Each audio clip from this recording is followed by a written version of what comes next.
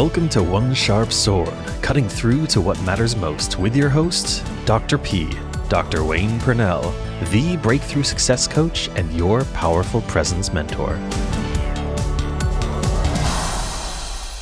Welcome to One Sharp Sword, cutting through to what matters most. I'm your host, Dr. P, Dr. Wayne Purnell, the exponential success coach. And today I have with me Stacey Marmolejo.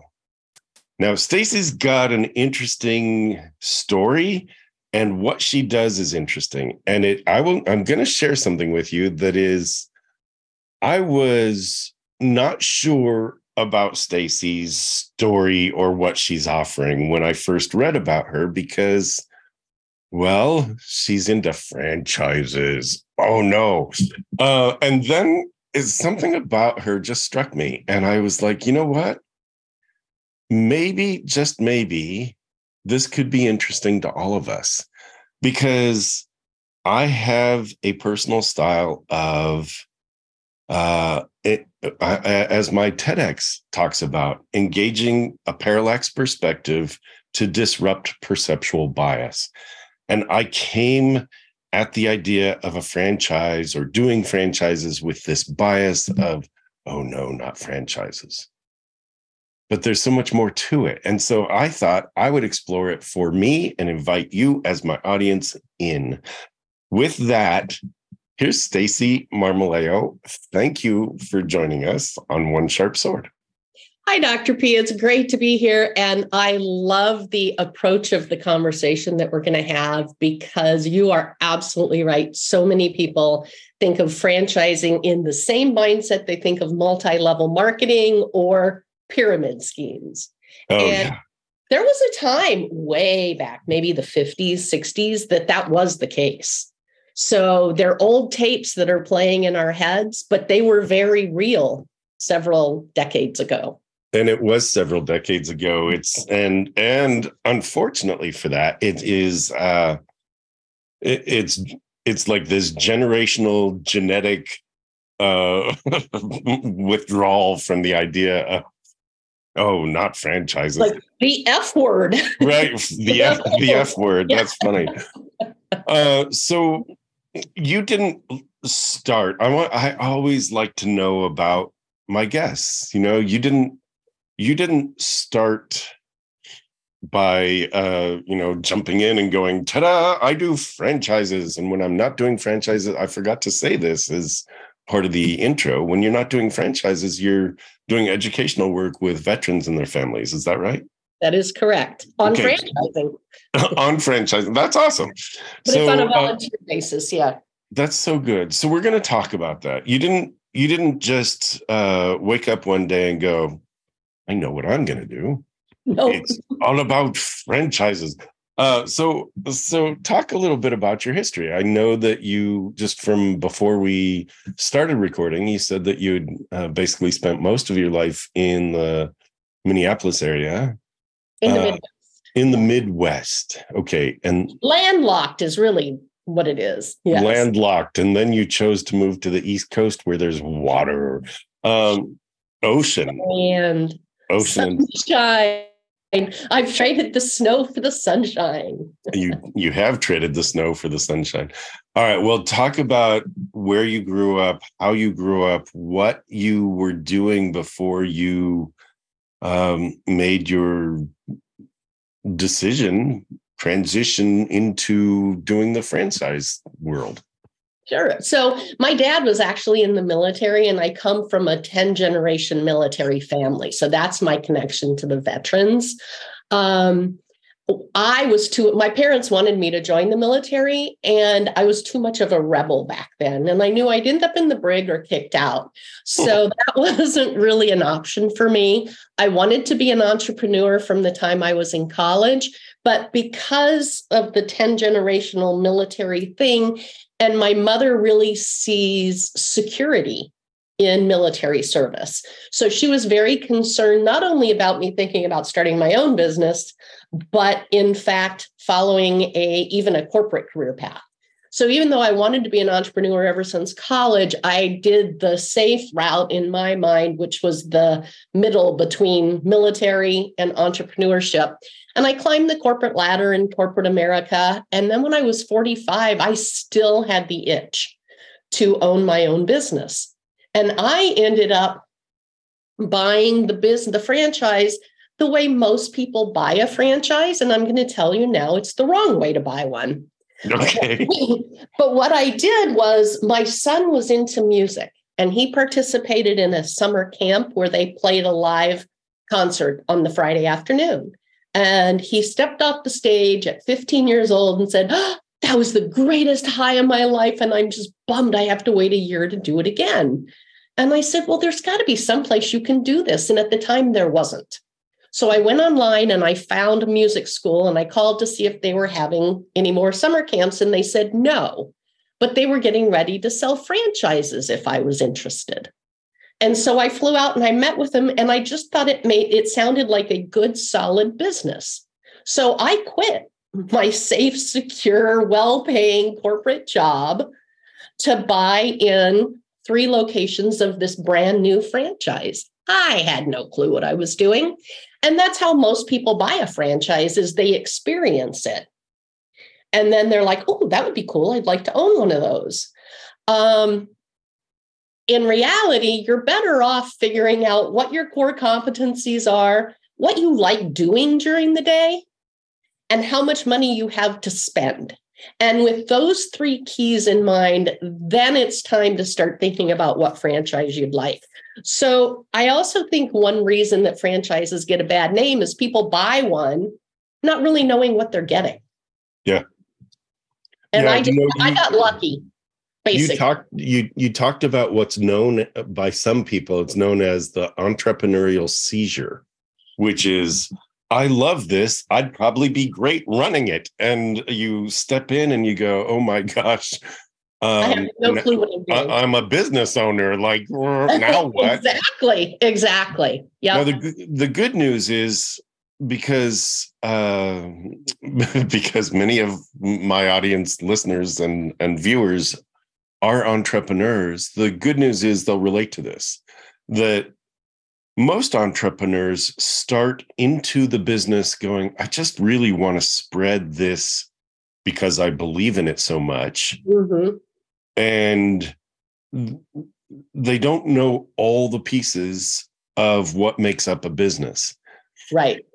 That's an okay thing, because, we talk about it's not a failure. You just learn and keep going and learn and keep going. Exactly. The problem is that most new businesses, what's the statistic? Like 60% of new businesses fail in the first year, and another 20% fail within 2 years after that. So, and franchising, by the way, is no different.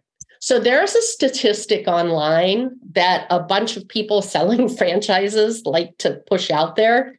That's like, I'm making it up to illustrate the point, but like only 10% of franchises fail, or some ridiculous number like that, right?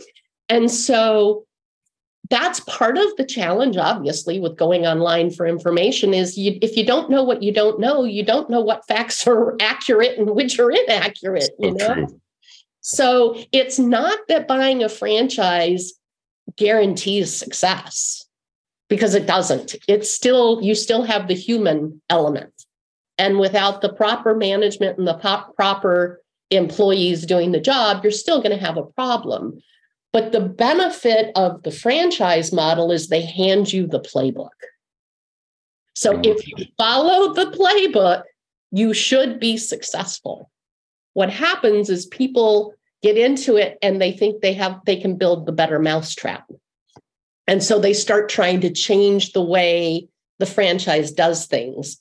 And then that gets you in trouble with the franchise, and that gets you disillusioned, and it gets ugly. So if you go into it knowing you're managing, you own the business, but think about particularly if you're leaving a corporate position and you're managing a division, it's the same thing. Like, you're going to make some decisions, but other decisions are going to be dictated to you by your franchisor. Amazing. because that is like when you go into a business, if it's not your startup, then you are going into a business that somebody else has started. And in a franchise, it's double-edged, isn't it? They hand you the playbook. Mm-hmm. Play by these rules. That's good because you know exactly what it takes to make for success. That's bad because where are you in the midst of it? You must play by these rules. Right. So, and it all depends on the franchise too, to be honest. Sure. I don't have any statistics to back this up, but my belief is the more mature the franchise, the more they're going to dictate exactly how you do everything. Well, and that could be the appeal as well, right? Exactly. I mean, right. That's where risk assessment comes in, right? The big burger places have been doing it for decades. They know the model that works. They know it's a business model that is based on making money. So, and the franchisor doesn't, like, they rely on you as the franchisee to make money. So they're out actually to help make you profitable as well, right? They are out to help you generate revenue. Okay. They do not help you with profitability. Interesting. So if you think about like your P&L, right? They are going to watch everything that brings in money, but what you spend your money on is 100% up to you.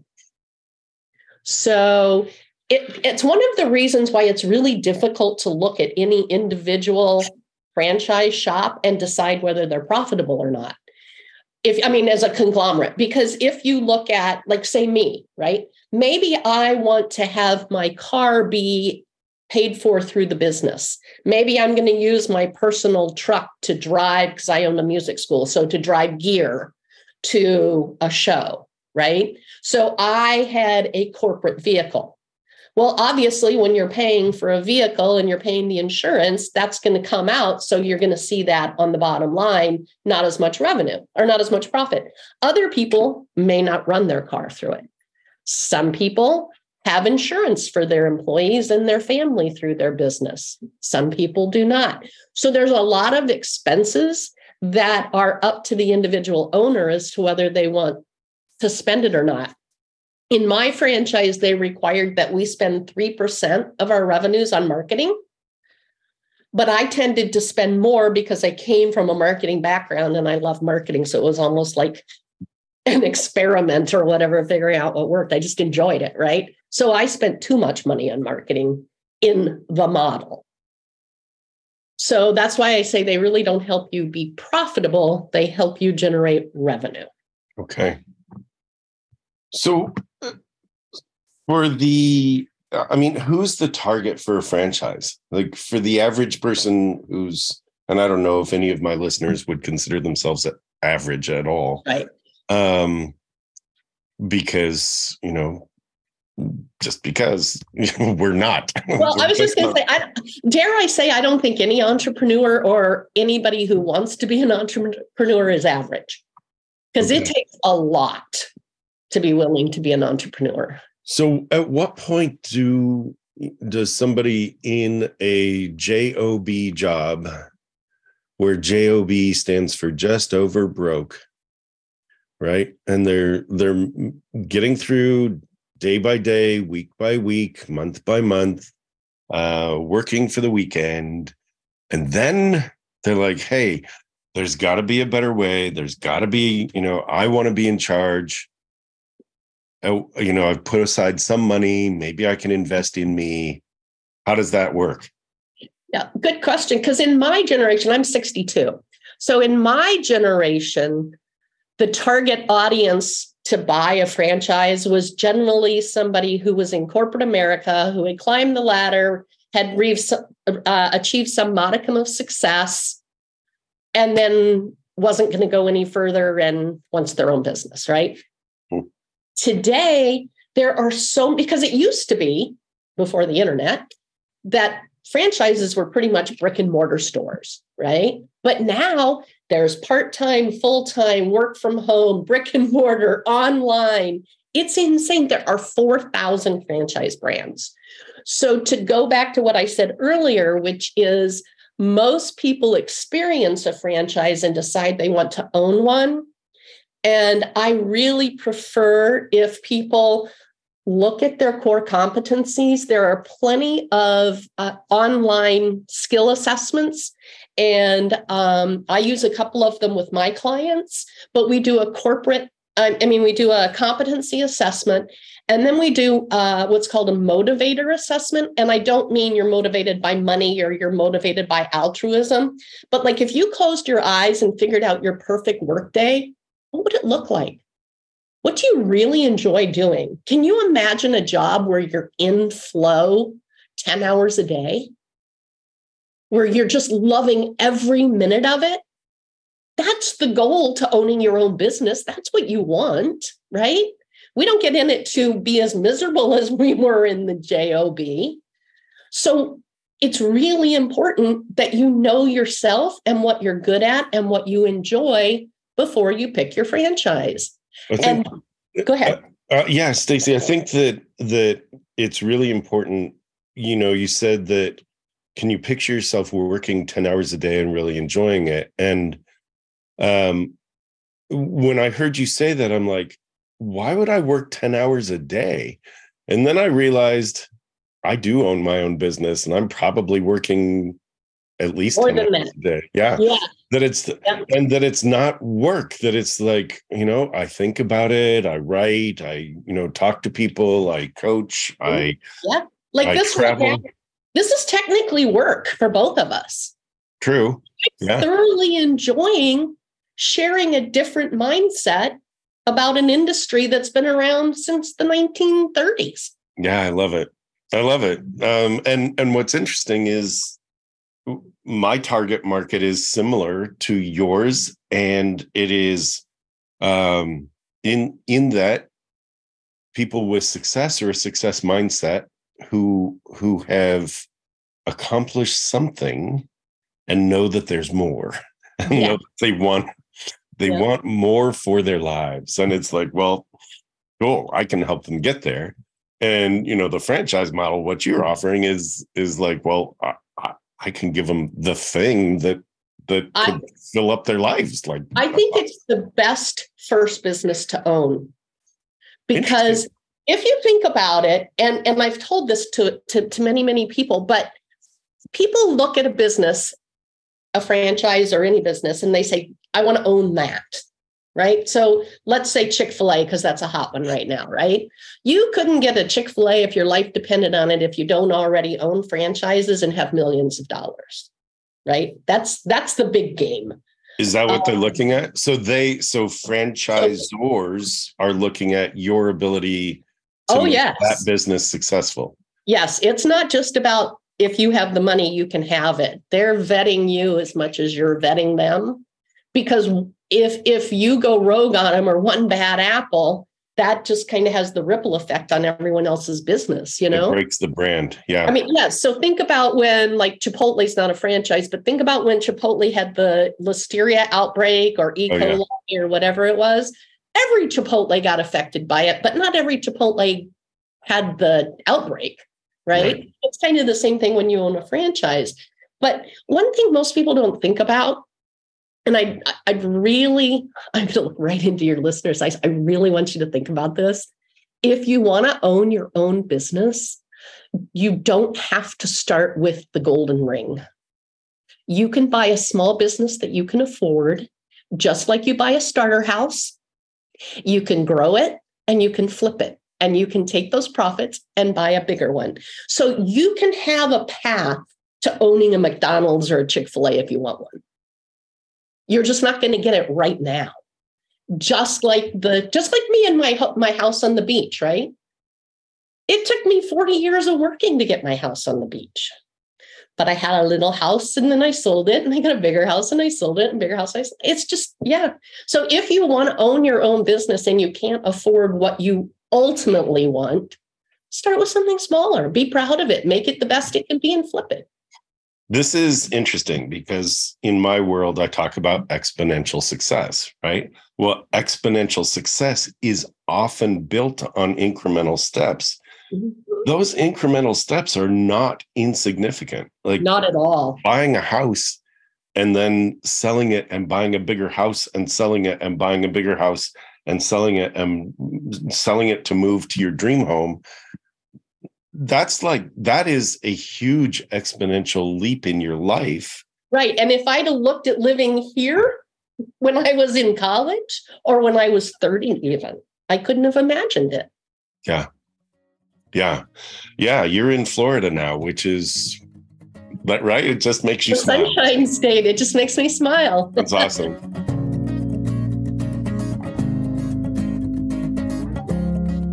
You are listening to One Sharp Sword, cutting through to what matters most with your host, Dr. Wayne Purnell. You know you are bigger than the life you are leading. It really is time to attend to that thing you've wanted to do or have, but you've been putting off. It's time to step into that dream you've parked for someday. It's time to claim true well-being, both personally and professionally, without giving up the success that got you here. It's time to check out Dr. Purnell's signature small group retreat, the Exponential Success Summit.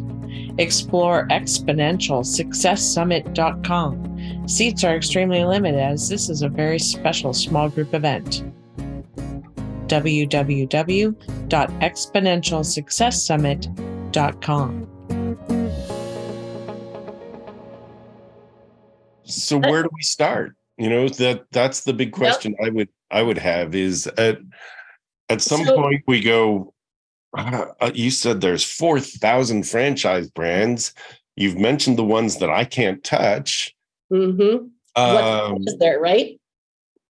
Yeah. So before I forget, I'm just going to throw a few nuggets out there that are going to be really important if anyone really is thinking about buying a franchise, and then we'll talk about make notes. How to find one. Okay.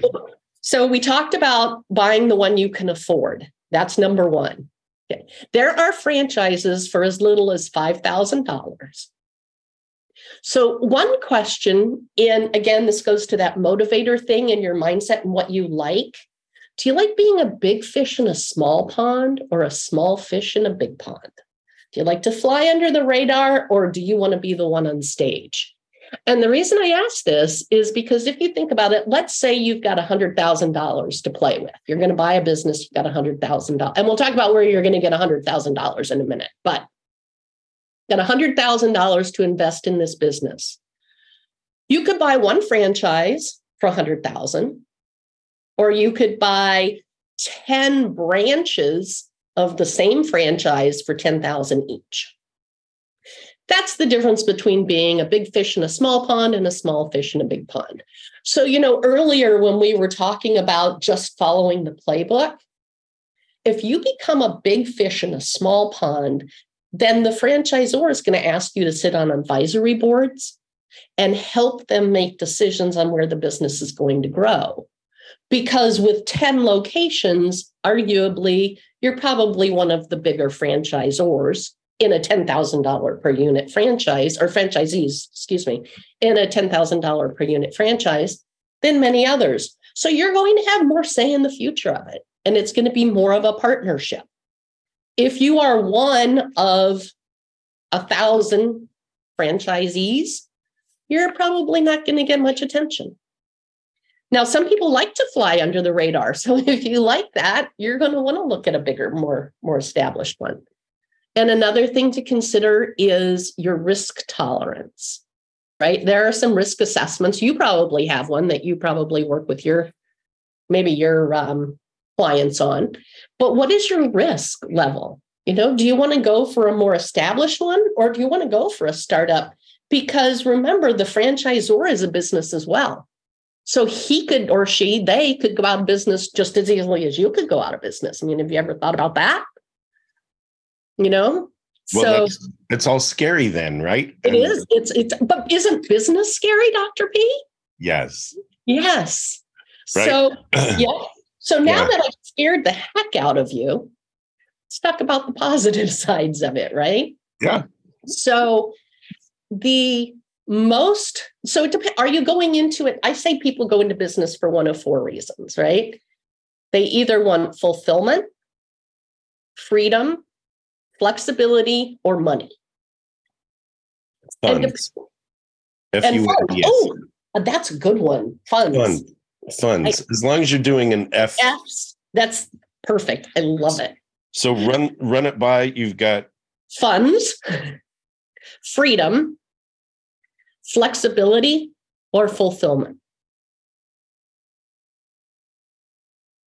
And that's also going to influence your decision, right? I will tell you, I initially stepped backwards in income when I left my corporate job to start my franchise. Can I just interject really fast? You sure can.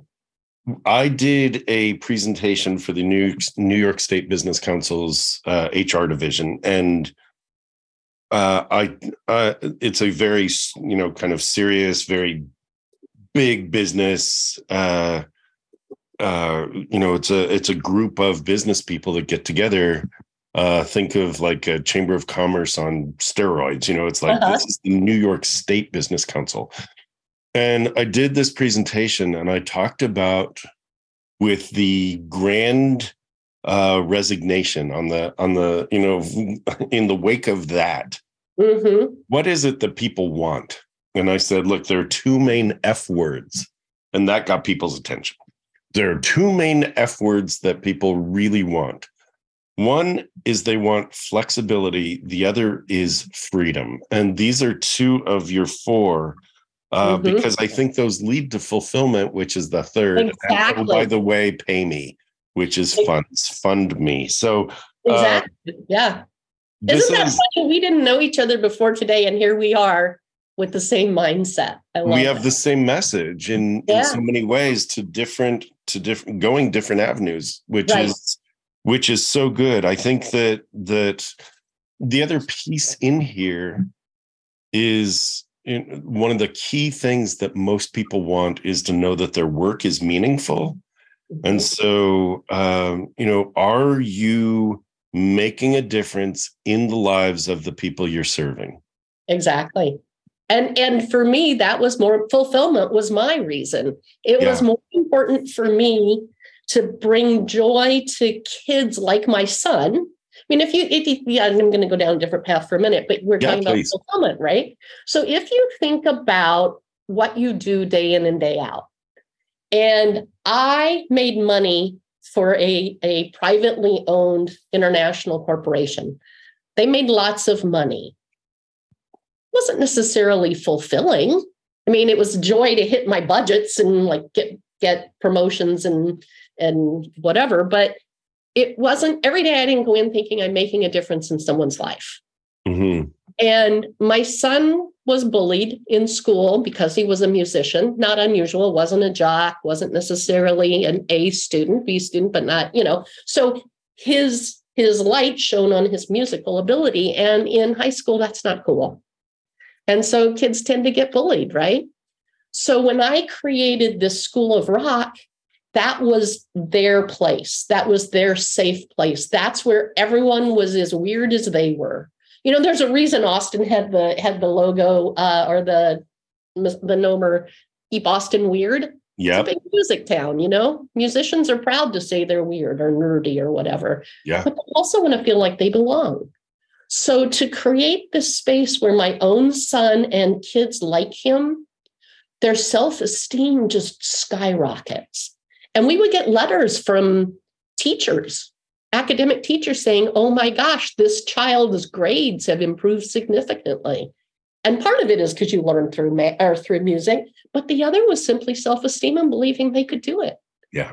And that was my fulfillment, is really helping these young kids believe in themselves again when the world had beaten them down. I love that.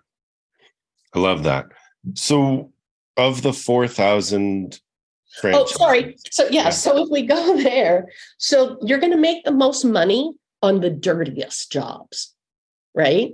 So if you're doing this because you just want to make a boatload of money, buy like a junk hauling firm or buy a franchise where you clean up crime scenes. Those are really lucrative because there's not a lot of competition. And you personally don't have to do it. You can hire somebody to do it. Okay. Or one, I'm sorry, I shouldn't laugh. So the next one I'm going to throw at you, you're never going to believe me, but there's a company where you pick up dog poop. Oh, you know what? Our neighbors have one of those. It's like, that's so amazing. That's like making money in their own yard. Right. So that's really funny to me. Like, what you can do, think about it. Now, back in the day, again, boys used to knock on doors to mow lawns for neighbors. They don't do that anymore. But if you have a pooper scooper business, you can hire the local teenagers. You don't have to go pick it up. And, I don't know about certain areas, but I can tell you in Minnesota, it's a very popular business because nobody cleans their yards all winter with 15 feet of snow on it. And so when the snow melts, there's quite a job to be done. After the job was already done. After the job was done. Okay. So anyway, that's a pretty profitable small franchise that you can buy. Oh, all right. Say you want to work from home and you want to work part-time because you've got kids in school. Yeah. Right? You can buy franchises that send people out to do different jobs, right? So again, your home office could be the base, and you could have a plumbing company and you hire plumbers that work for you. And then you send them out. You've got the trucks and they could keep the trucks parked at their house, or you could, if you had a location, you could have them park them there, whatever. But then you send them out. So you could answer your phones, say, you could say my hours are Monday through Friday from, 9 a.m. to 3 p.m. or whatever. Phones are in at that time. So in that kind of case, why franchise? Because you've never owned a business before and you don't know how to do it. And that's why I say I like them for a first business. And then you can decide. It's like getting a paid internship in owning your own business. That might be the quote of the episode. Really, seriously. Yeah. But seriously, that's what it is. Yeah. It's a paid internship to owning a business if you've never owned a business. Yeah. That's really a great way to think about why step into franchising. Well, if you've never owned a business, this is going to teach you how. You get the playbook, and you're paying yourself to do it. Mm-hmm.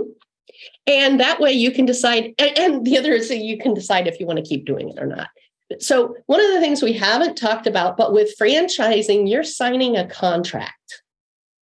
And you don't get to, let's say you wanted to start a coffee shop. And a year into it, you're like, this sucks. I'm working too hard. I'm not making enough money. I'm walking away. That's not an option. We're back to the scary stuff now. That's not an option in franchising.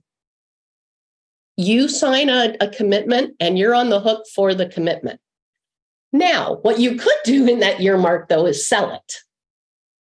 Right? So some franchises, the most common terms are 5 years or 10 years. And then when you're looking at like a McDonald's or Chick-fil-A or those, it's like 20 years. Hotels. Do you know that hotels are franchises? You could buy a Hampton Inn if you had the money. So yeah, once you start thinking about this, you're going to start looking and become so aware that pretty much every business in corporate America or in Main Street America is a franchise. It's insane. There are advertising franchises. There are real estate franchises. There are insurance medical franchises. There are insurance, food, child enrichment. Education, daycare, dog washes, dog wash facilities, laundromats. If you can think of it, there's a franchise in it. If you own a business already and you're listening to Dr. P, you may want to think about if you want to turn your business into a franchise. because that's a whole different part of the industry. That is.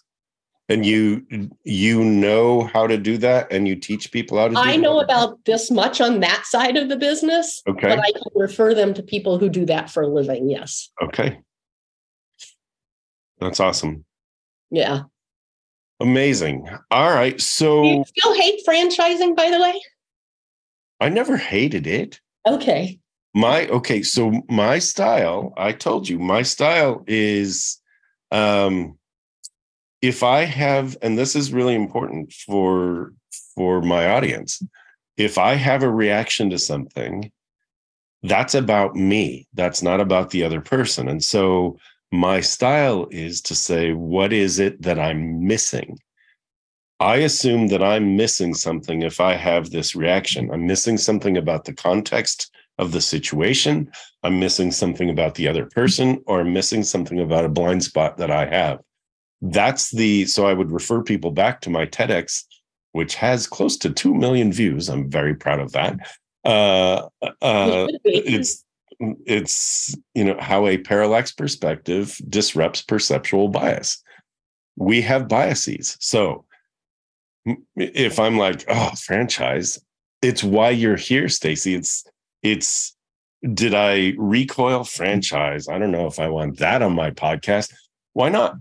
Let's find out. I don't know enough about it to judge it one way or the other, right? I don't know. That. So when we're finished, I'll admit I have not seen your TEDx talk, but when we're finished, that's what I'm going to go do is watch it. Well, thank you. That's awesome. I'll be 2,000,001. There you go. Yeah, it's close to 2 million at this point. I'm really kind of excited by that. So, you should be. That's fabulous. Good. Yeah, and it's funny that you mentioned your questioning about franchising. Yeah. And I'll tell you this story, and I don't know whether it's appropriate, but you can cut it out if it's not. It's all appropriate. I don't think I've ever cut anything out of this unless somebody is disparaging somebody else directly, which has never happened here. This is a conversation. It's what we do. Okay. So I don't do much marketing. I do more public relations for outreach for my client development. And I reached out to Fortune magazine and I spoke with the editor. And she said, well, to be honest with you, we don't write about franchising. We just don't see it as a legitimate business. So you'll never see and I think that lends to that negative bias, right? Well, it speaks to it. Yeah, that it's out there, that it's seen as. So there are 8 million people employed by franchises in the United States. I would think that those 8 million people deserve some sort of recognition in the, what did she call it? She didn't call it the vintage media. And she didn't call it traditional, but it was something like that, right? So like your Forbes, your Wall Street Journal, Fortune, you'll never see anything about franchising in there. Interesting, because it's not seen as legitimate, which is interesting. 4,000 of them available, and that's just the franchisors. I can't remember the statistic on how many franchisees there are. Yeah, 4,000 brands. I want to say it's something like 750,000, but I wouldn't swear to it. We could probably look it up. But amazing, yeah, amazing. Well, okay. So what you do now then is to help people decide. Right. So what I do is if somebody comes to me and they're like, I want to own my own business, I'm thinking a franchise might be in order. So we do the core competency assessment, we do the motivators assessment, we do a risk tolerance, and we do a financial. So we can see how much money you have to spend now. And then based on that information, we look at, then from there, we actually talk about franchising. Like, how are you going to buy your franchise? So, and again, this is like nobody told me, and I learned it the hard way. I took my 401k and emptied it. I remortgaged my house and I emptied my savings. That's how I bought my franchise, right? So this is an interesting thing. You said the word spend, and what I heard was invest. Okay. Yep. Because really what you're doing is it is a gamble. Like anything you do, you are choosing to put money on something that you think will pay you back either in pleasure or comfort or dividends. Correct. And this is about you investing in you. Correct. I was betting on myself. That's huge. However, I want to point that out because that's yes, a big point for my audience. Like you have to. If you don't invest your money in you, why should someone else invest their money in you? Or any energy or any attention. Exactly. That's the whole thing. Yes. That's what coaching is about, is you invest in you to reach the next level of thinking so that people go, oh my gosh, you've got something. Yes. You're different. And when you're different, you are leading the way. And it's, again, I mean, the message, we're in two different worlds, you and I, Stacey, we're in two different worlds. And the message is very similar, which is you've got to invest in you if you want to get yourself to a new level. Right. Exactly. But you don't have to invest 100% of what you need. And this is what I didn't know, right? You need to come up with yourself about 30% of your total spend. And if you can legitimately bring 30% of your total spend to the table, then you can most likely get funding for the other 70. That's pretty good. Because the other thing is that the Small Business Administration has loans that are 100% dedicated to franchise buyers. And the Small Business Administration has a list of pre-approved franchises. So if you're looking to get a loan from the SBA to buy one of the pre-approved, then the processing time for that loan is going to be very short. The other thing to know is some people think that when you get a loan from the SBA, you're actually getting money from the SBA, but you're not. So what happens is you go to a bank for an SBA, you go to an SBA approved bank for an SBA loan, and it's actually the bank that's loaning you money, but the SBA is guaranteeing it to the bank. So if you default, the SBA is going to pay the bank. So you're not really getting your funds from the SBA, right? So there are two types of banks, and I'm sure Dr. P knows this, but I want to make sure your listeners know this. There are two types of SBA banks. So the first one is SBA approved. And what that means is they can process the paperwork, send it to the SBA for approval for the loan. The other is SBA preferred. An SBA preferred bank has been approved by the SBA to make the decision themselves on behalf of the SBA as to whether to give you that loan. So if you can go to an SBA preferred bank instead of an SBA approved bank, you're going to be dealing with the decision maker on site. Don't most towns have a Small Business Administration, or at least most counties do, to be able to tap into and get a start? Yes. Yep. Awesome. And the other thing that's good about the franchise then is they generally have some sort of business plan that you can tweak to take to the bank as well. So you're not having to recreate a business plan either. Love it. And franchises, and if you think about it, if you go for a loan, a business loan, they're betting on you. If you go for a franchise loan, then yes, you're a part of it. But even more important is the history of the success of the franchise. So good.